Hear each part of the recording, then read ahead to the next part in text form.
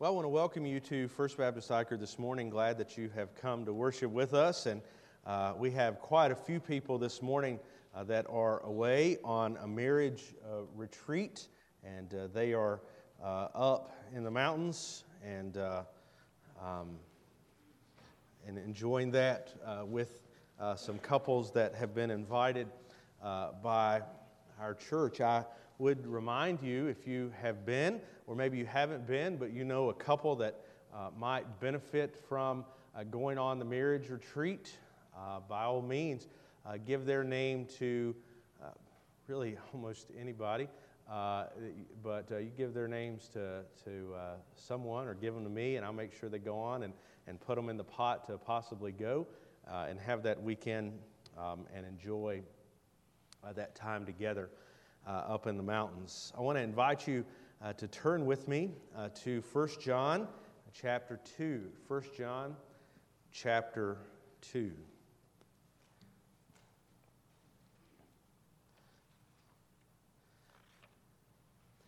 As we have been inching closer over the last several weeks to this particular text in 1 John, it is one of the most important texts from the book. And the reason being is that really John has written this letter, and the arguments that he has made, the things that he has exhorted his readers to do, have really been focused on getting to this particular part of chapter 2. In fact, some commentators would say that verse 19 is really the key issue for the letter. He has talked about some things that are very heavy.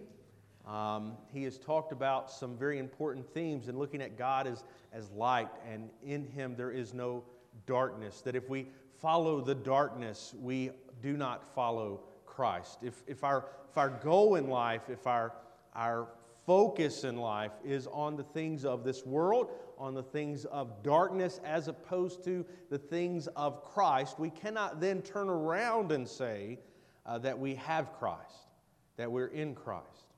Well, the reason that this has been such an issue for John, and the reason he would even write about this issue, is because he was seeing in his own day those who were coming into the church and attempting to teach a false message to those who were listening. They would come in with their theology, they would come in with their teachings that did not line up with what Jesus had taught, and it was becoming a problem. And he does not mix words about the seriousness of the problem. In fact, he will not call these people simply false teachers, but he calls them, in the beginning of this section, antichrists. Very often, if you've been in the church much of your life, you've heard this word, and it's often associated, especially in John's other writings in the book of Revelation, with a particular person. A particular person who at the end of time will rise up and lead many people astray. And he references that person here. But then he uses the term Antichrist, and he uses it in the plural. So when we see that, he is not talking about one person that will rise up near the end of time that will lead many people astray and lead people away from God. But he's talking here about anyone who stands against Christ, anti-Christ, against Christ, and leads people astray and teaches them false doctrine. He believes so strongly that it is important to teach the right thing above all else that he compares and calls the person who teaches false doctrine an antichrist. And so we should take then, with the same measure of seriousness, those who we allow through their teaching, through their books, through their messages on television, through conferences that we go through influences that we have, we should be cautious about who we allow to influence our life, who we allow to speak into our life, because there are those who have arisen among us in our day, as there were in John's, who seek to teach against what God has said. I invite you this morning, if you're able, to join me standing as we read the Word of God together, beginning in 1 John chapter 2. We will begin reading in verse 18, and we will read through the end of the chapter. 1 John chapter 2, beginning in verse 18. John writes for us, "Children, it is the last hour, and as you have heard that Antichrist is coming, so now many Antichrists have come. Therefore we know that it is the last hour. They went out from us, but they were not of us. For if they had been of us, they would have continued with us. But they went out, that it might become plain that they all are not of us. But you have been anointed by the Holy One, and you have all knowledge. I write to you not because you do not know the truth, but because you know it, and because no lie is of the truth. Who is the liar but he who denies that Jesus is the Christ? This is the Antichrist, he who denies the Father and the Son. No one who denies the Father has the Father. Whoever confesses the Son has the Father also. Let what you heard from the beginning abide in you. If what you heard from the beginning abides in you, then you too will abide in the Son and in the Father. And this is the promise that He made to us, eternal life. I write these things to you about those who are trying to deceive you. But the anointing that you receive from Him abides in you, and you have no need that anyone should teach you. But as His anointed teachings teaches you about everything that is true and is no lie, just as it taught you, abide in Him. And now, little children, abide in Him, so that when He appears, we may have confidence and not shrink from Him in shame at His coming. If you know that He is righteous, you may be sure that everyone who practices righteousness has been born of Him." You may be seated. I believe we see in this passage, as we go through these verses, a progression that takes place. And it's the progression that takes place with false teachers. We see where they began, and then we see where they begin to move to. And so we see 4 steps in this progression that takes place as it becomes increasingly clear that someone is a false teacher, and then what they do as a false teacher. And I think we see this pattern repeated over and over again. Apparently, it was being repeated in John's day, and I think we still see it today because there are still a great number of false teachers who occupy a place of prominence in our society and, unfortunately, in too many churches. Before we look at these steps, I want to make a note to you, and you may see this in your lag lesson, but it's in your bulletin. In the lag lesson, there is a link you can go to if you go online, and a very helpful video that I found that talks about the 7 types of false teachers in the church today. And I think if you look at that video, you will step away from that being able to really understand the different types of ways that people teach falsely. Some people teach falsely just in their doctrine, but others teach falsely in their practice. 4 steps that we see. First, in verse 18. False teachers are antichrist. So we see that from the beginning. False teachers are antichrist. Children, it is the last hour, and you've heard that antichrist is coming. So now many antichrists have come. He goes on in verse 22 by talking about the one who is the liar is the one who denies Christ. Again, anti-Christ. We need to understand that there is nothing good about a false teacher. There is nothing good about a false teacher. A false teacher is not simply wrong in one area, and so we overlook that false teaching in other areas. Now understand that I'm not talking about someone that we might disagree with on simple points of theology.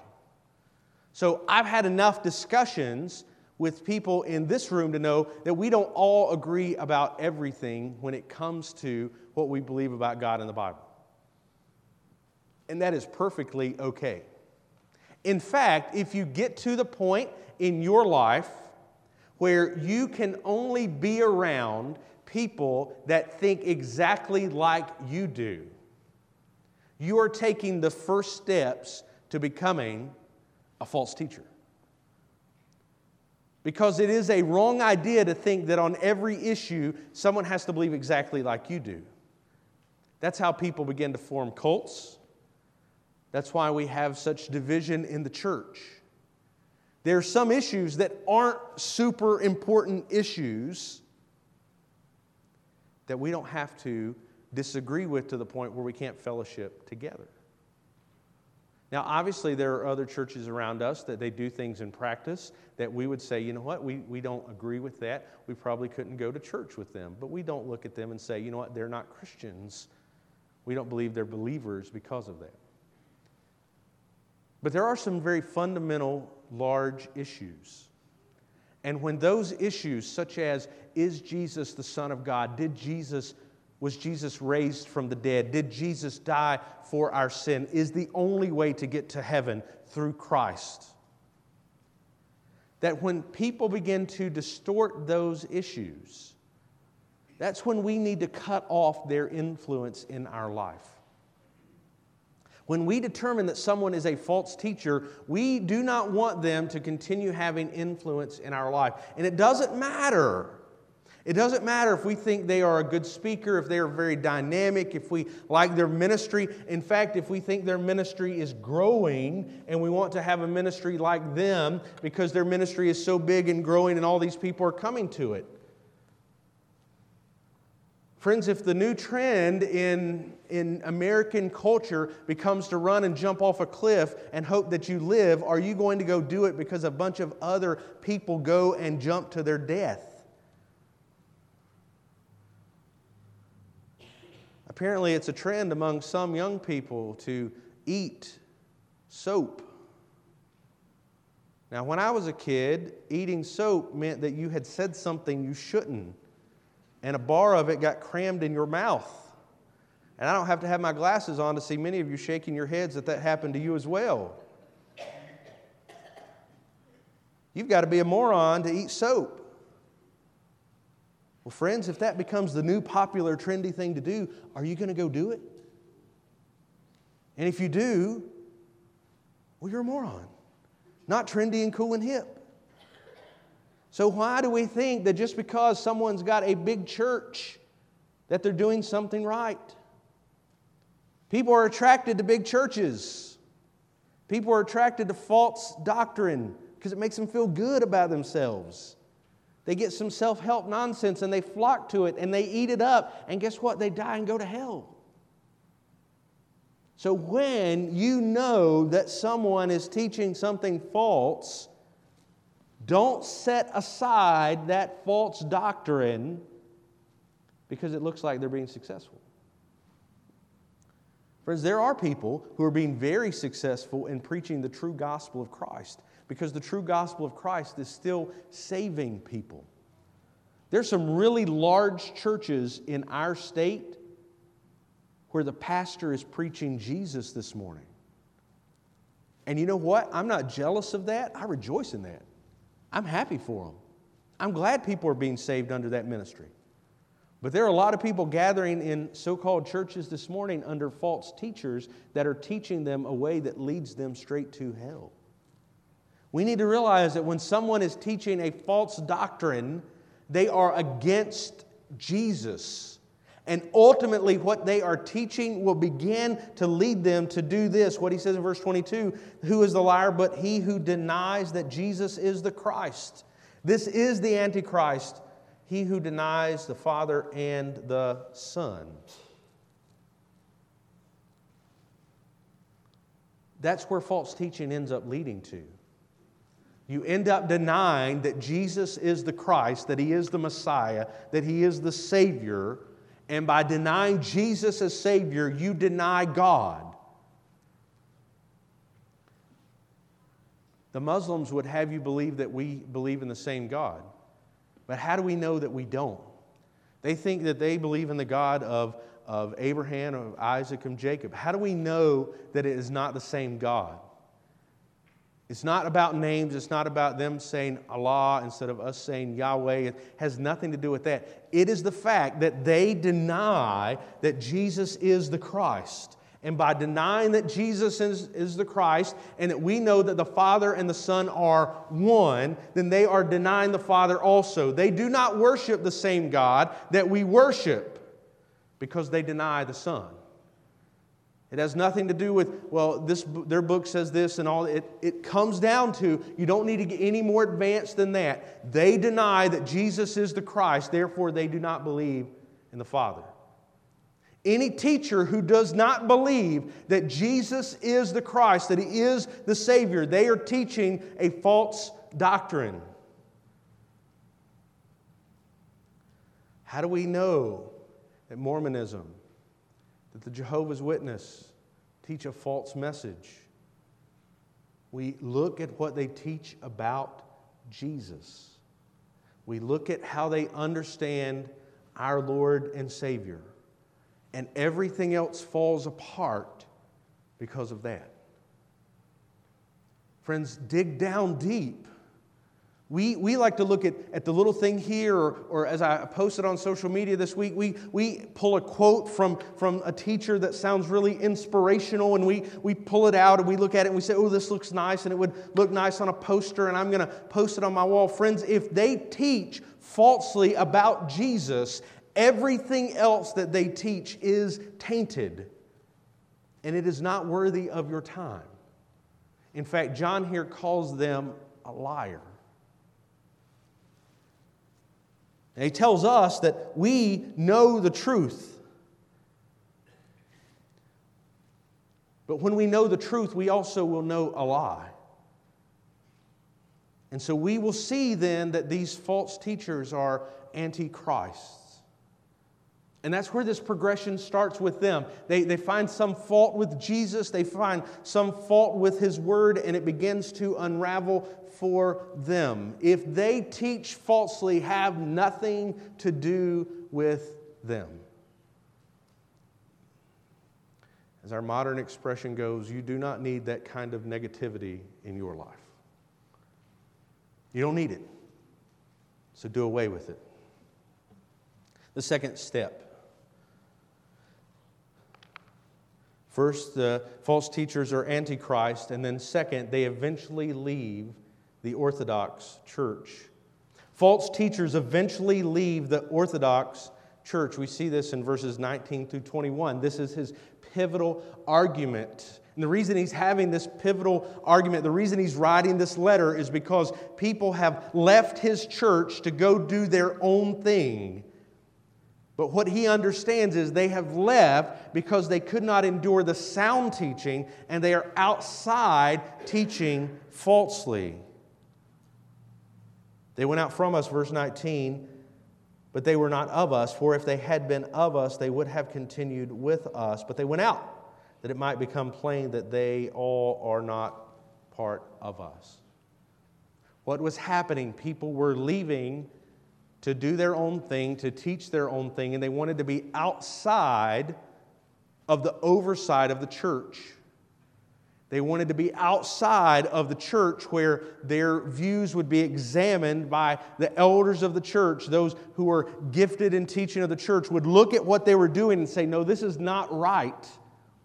You are teaching falsely. This is not what we have been taught by Christ. This is not what we have been taught by the apostles, Jesus' disciples. This is not what they have taught us. You can't teach that here. And so they would go out of the church, they would leave the church so that they would have access and availability to teach whatever kind of falsehood they wanted.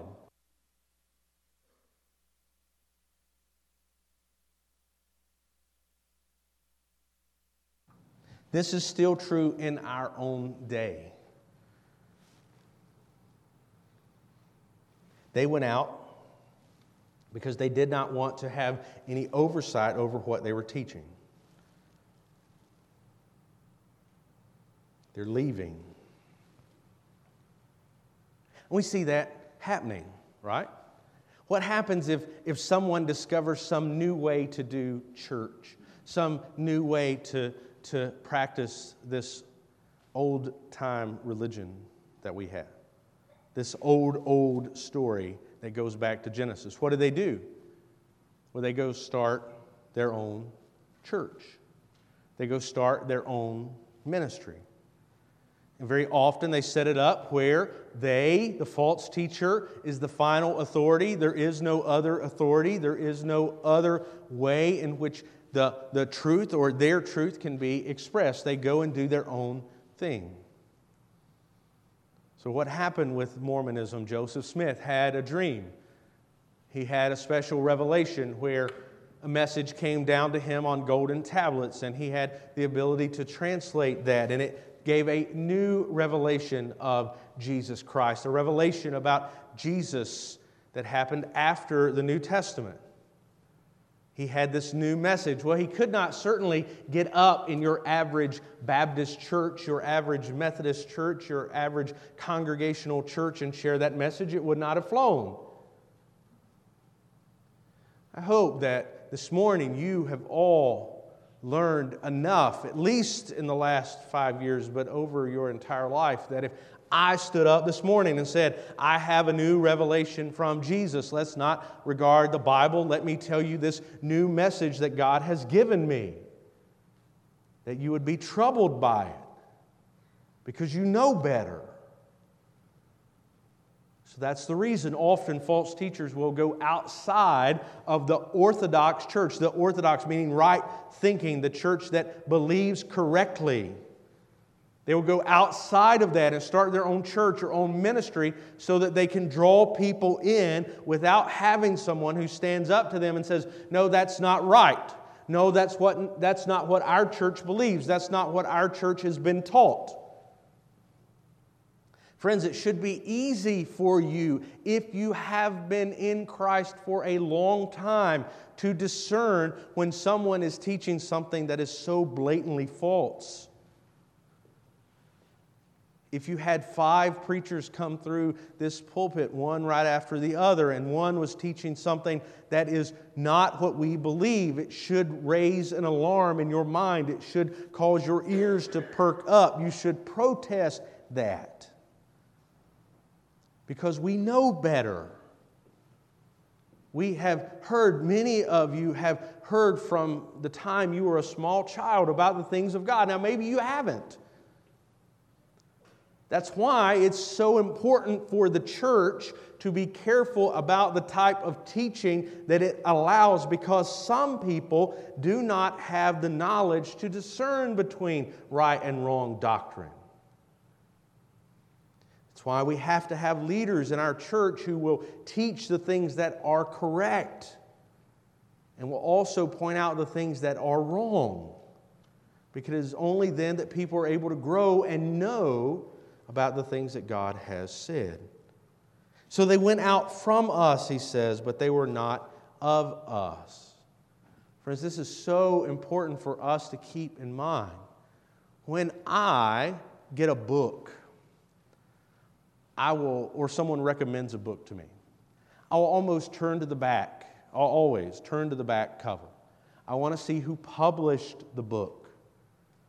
If it was published by our Southern Baptist Convention, it removes some of my skepticism, but not that they're perfect. There are some other publishing companies that if it was them, I trust them and I could recommend the book. But friends, if it was published by some secular organization that cares nothing for Christ, that'll publish anything that they'll think will make them some money, and then I read that the person they studied at a school that I know teaches false doctrine, I become very skeptical of that. Why? Because I care about the things, especially that I would recommend. Now, I often read books and writings by people that I disagree with, even people that teach falsely, because I want to know their argument. They're not going to convince me of something different. I want to know the argument that they are making. But I would not take a new Christian and recommend some book by a false teacher for them to read on about how they would express their faith. We'll often find that those teachers have moved outside of the church. They don't want to operate within the framework of the Orthodox Church because they want to teach their falsehoods without anyone trying to convince them differently. Friends, we need to be cautious. We need to be cautious in dealing with these people. It's why we need to understand that Jesus talks so much about giving His life for His church. He did not give His life for some parachurch ministry. He did not give His life for some organization out there. He did not give His life for some evangelist or televangelist ministry that's operating outside of the church. When you investigate these things, when you're looking at new books and materials, ask, where do they go to church? Under whose preaching do they sit? Under whose teaching do they sit? False teachers will normally not operate within a church because they want the freedom to teach their falsehoods with as little resistance as possible. So they have taken the step of standing against Christ. They've moved themselves outside of the church. And then third, they deny the sufficiency of Scripture. They deny the sufficiency of Scripture. Friends, we believe as a church in writing that this book is the infallible, inerrant Word of God. That it is the final authority in our life. Now, maybe you don't believe that. That's your choice. But as a church, we have voted that that would be the case for our church in writing. That this is where our authority lies. It doesn't lie in our government. It doesn't lie in any type of man-made instruments. Our authority lies here and here alone. Now that's a bold statement. And in our culture today, it's a statement that would certainly be ridiculed and mocked. But friends, it is a statement that a true teacher of God's Word can always support, and a false teacher of God's Word will always deny. When you find someone who has problems with the Bible, they're a false teacher. When you find someone whose ministry doesn't revolve around the Bible, they're probably a false teacher. If you go to a church and it's not the Bible that people are hearing from the pulpit, you're probably sitting in the church at least led by a false teacher. And that's what false teachers do. They deny the sufficiency of Scripture. Look in verse 24. Let what you heard from the beginning abide in you. So remember, as John is writing, the Scriptures are still in development. So what have they heard from the beginning? The teachings of the apostles, the teachings of Jesus' disciples is exactly what they have heard from the beginning. And so he tells them, abide in that. If what you heard from the beginning abides in you, then you too will abide in the Son and in the Father. And this is the promise that He made to us, eternal life. You have heard, he says from the beginning, the words of God from the apostles, and this is what you're to hold on to. The problem becomes for false teachers that is not good enough for them. In fact, unfortunately, in many sermons I've heard, the Bible's not been sufficient for a lot of preachers who don't preach a false gospel, but they think they've got to come up with something new and trendy to hear. They've got to have a gimmick, they've got to have a hook or something that they get people in instead of simply telling them what the Bible has said. That they've got to have something that gets the people's attention and draw them in.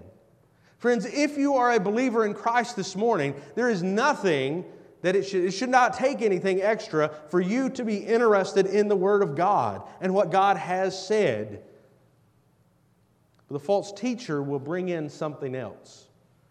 They'll have that new revelation. I remember sitting in this church one time. It was not what I would call an Orthodox church. And someone got up, it was an elder or whatever they called him, and he got up and he talked about this vision he had of this rushing wind through, it was in Taylorsville, so maybe that explains it. Which I can say that because I'm from Taylorsville if you're visiting with us. And you're from Taylorsville, glad that you came across the river. But this was in Taylorsville, and this guy was a little off. And he got up and talked about this mighty rushing wind that was going to blow through Taylorsville, and this is what it meant, and it knocked down some trees or something, and this is a sign. And of course, this is after Hugo, so that's the only thing I know that's come through Taylorsville, knocked down a bunch of trees. But he had received this new, fresh revelation from the Lord. The Lord had spoken to him audibly and visually, and now he had this revelation that he was going to share with the church. And I don't remember hearing anything about Scripture that day, not saying that they didn't talk about it, but I do remember about the guy getting up and talking about the wind rushing through. Friends, we don't need a new revelation from the Lord. I'll make a deal with you. If you can come to me, explain the Bible cover to cover, fully understand all of its meaning and implications for your life, I'll be glad to pray with you for the Lord to give you a fresh revelation because you've already got all the rest of it down pat. But considering that I don't know anyone who's done that, I'm not going to hold my breath to need to make that prayer to the Lord. Friends, the Scripture is sufficient. The Scripture is sufficient for you day in and day out. It's sufficient for you in the decision-making of your life. The Bible is enough, and you do not need more. Now, false teachers want more because they want to be able to talk about this, or they want to be able to talk about that, or they want to find the president hidden in some Bible code somewhere. They want to, the number of the Hebrew letters of Obama and Trump put together add up to this, and it's this many years of that. And it's foolishness, folks. It's foolishness. I mean, there's some teachers that the world ends every year, and yet it's still going on. That every president's the Antichrist, and yet they're all still there. And as far as I know, except for, 5 of them, they're all dead.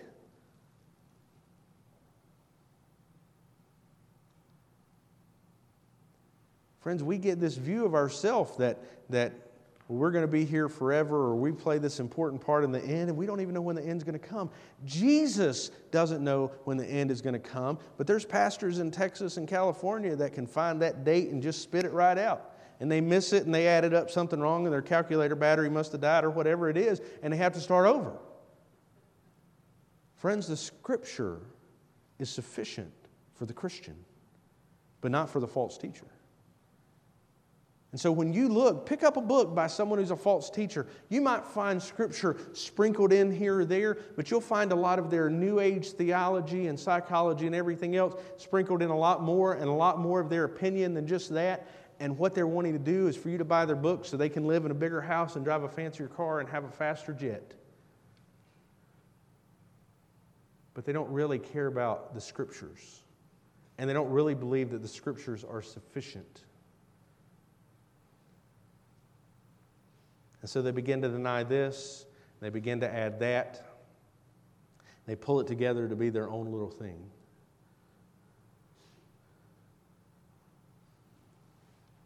They go in, as the Jehovah's Witnesses have done, and they want to argue with you using their translation of the Bible.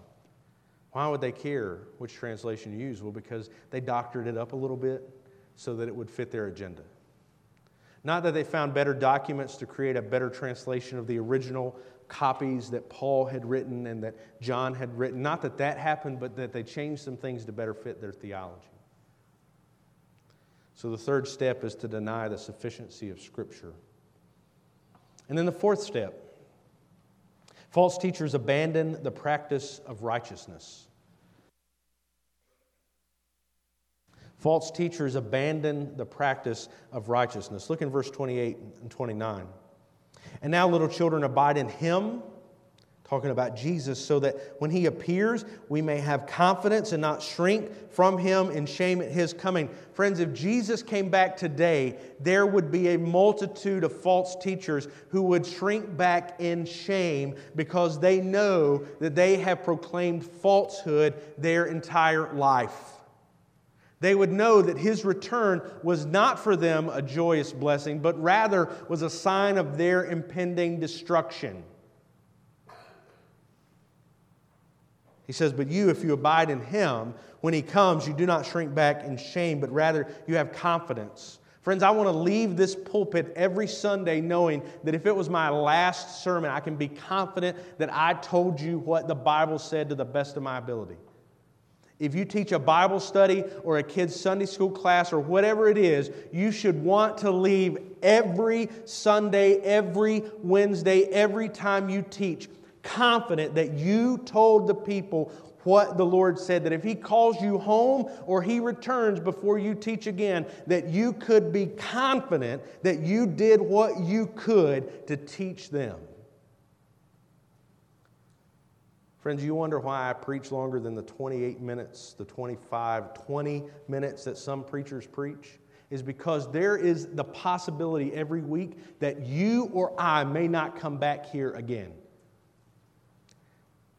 For all kinds of reasons. And so I think it takes more than 20 minutes to try to tell you what the Bible said because you might not get it again. And honestly, you may not hear the Word of God proclaimed again before next Sunday. I hope you are. I hope you're listening to the radio, you're listening to podcasts, you're listening to CDs, you're coming to other Bible studies that you're hearing. But if not, I want to have confidence when you leave. But what happens if you know that He is righteous?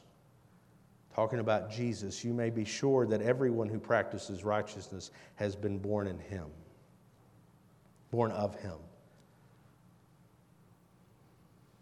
False teachers abandon the practice of righteousness. What does he say here? He says, you know that Jesus is righteous, and so a person born of Jesus will practice righteousness. If you're saved, your goal will be to live like Jesus.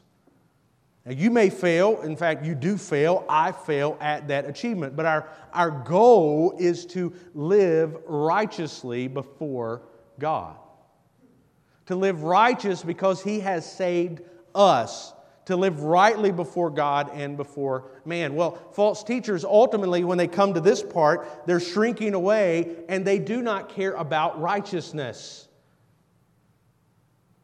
It never fails that when someone teaches false doctrine, when they are a false teacher, that over time they will begin to abandon righteous living. They will abandon living the way God has called them to live. They'll do it through their finances. They'll do it through their morality. They'll do it through the way that they treat those in their ministry, the way they treat their family. They will abandon righteousness because ultimately they do not care about righteous living. Friends, a person who would get on television, go before his quote-unquote church, and ask for millions of dollars for a private jet does not care about righteous living. He cares about one thing and one thing only, and that's himself. He doesn't care about the way his people live as long as they give. He doesn't care about how he lives as long as he can keep up enough appearances that they give. He's not concerned about the Scripture because the Scripture would say something very bad about a pastor having a multi-million-dollar jet, while people in his church and people in his community starve. The Bible would have something to say about that, but he doesn't care about the sufficiency of Scripture. He doesn't teach about Scripture. He teaches about having an abundance in this life and having money in this life and having wealth in this life and those things being joy and those things being a sign of your right living. And so you teach that long enough, and then you can live however you want. You do not have to live righteously. If you live with great wealth and prosperity, well, then apparently you're doing the right thing because that's what God wants for you. Friends, we are called as believers to seek after righteous living, to live right before the Lord, to live with integrity and live with morality and live in obedience to the commands that Christ has given by the power of Christ and through the power of Christ. But not so with the false teacher. They have abandoned the practice of righteous living. They get caught in scandals not paying their taxes. They get caught in affairs being unfaithful to their wife. They get caught cheating and stealing. They take from the poor and give to themselves. Unrighteous acts. They do not humble themselves as the Lord has humbled Himself and given Himself for us. They exalt themselves above everyone and they become infallible and they become inerrant in themselves. They do not speak of the Word of God. They do not preach the Word of God. And if they talk about the Bible at all, they take text out of their context and they lift them up as examples of why they are right and not as examples of what Christ has done. Friends, we cannot be that way. We know that He is righteous, he says in verse 29. We know that Christ is righteous, and so we may be sure that everyone who practices righteousness has been born of Him. If you want to see if someone is a false teacher, see if they are practicing righteousness. But I'm sure that their falsehood will have become evident far before that, long before it gets to that point. Friends, false teaching is a problem. It's a problem in the community in which we live. It's a problem in our society. And friends, it may be a problem in your life. Not that you are the false teacher, but that you have allowed them to speak into your life and distort your view of Christ. I run into people all the time. I see people, even people I respect on social media, and they post these things that simply are not biblical. They have these ideas about life and the things they should have and the way that they should be able to live that simply are not in line with what Christ has said. They believe that there's other ways to get to God, that there's other ways to have a relationship with God other than through Christ. They believe that deep down people are essentially good, though we understand from the Scriptures that all of us deep down have a problem with sin. That there's none righteous, the Bible tells us. No, not one. That we all are in need of a Savior, and that Christ is the only way in which a person can be saved. Friends, we must have confidence in that and not shrink away from it. And so I want to encourage you this morning, if there are voices in your life of people who teach falsely, you need to silence those voices. You need to turn them off. Now, maybe you're to the point in Christian maturity where you can look at other arguments and explore other points of view, and it doesn't affect you. It simply reaffirms what you're doing. That's fine and great. But friends, if those voices are telling you how you should live your life, how you should function as a Christian, what you should believe about God, and you're allowing them to influence you and allowing them to tell you what to do. Friends, you need to turn them off. You need to throw the book away. You need to change the station. Friends, I would much rather, and this sounds terrible, but I would much rather you listen with me to some type of rock and roll on the radio than to listen to false teaching on a so-called Christian radio station. Friends, when I listen to rock and roll, I hear the cry of help from the world. People whose lives are scarred by drugs. People whose lives are messed up by broken relationships and lust of the flesh that they're trying to deal with.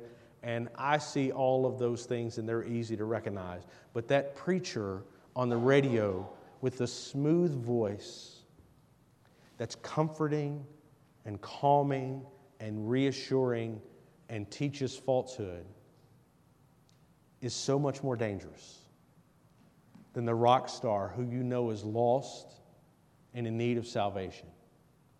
Because when you hear reverend or doctor in front of their name, pastor in front of their name, it gives a sense of authority. It gives a sense that they should know what they're talking about. It gives a sense of leadership in a church, and yet those things do not mean nothing. They mean nothing. You can become an ordained minister on the internet with no authority behind it and all the ability to teach falsely. I want to encourage you this morning, examine those influences in your life. Look at them, watch them, guard yourself from them, and those that are teaching falsehoods, remove them from your life. Take them out of your home, out of your car, and away from influencing you. Go back to just reading the Bible. I'll give you recommendations for good books with sound doctrine. I can point you toward people to listen to on the radio because there's some great folks to listen to. But guard your heart from those that are teaching falsely, because Christ has called us to live righteously and to take into our minds the things that He taught and not the things that are false. Will you bow your heads with me as we pray?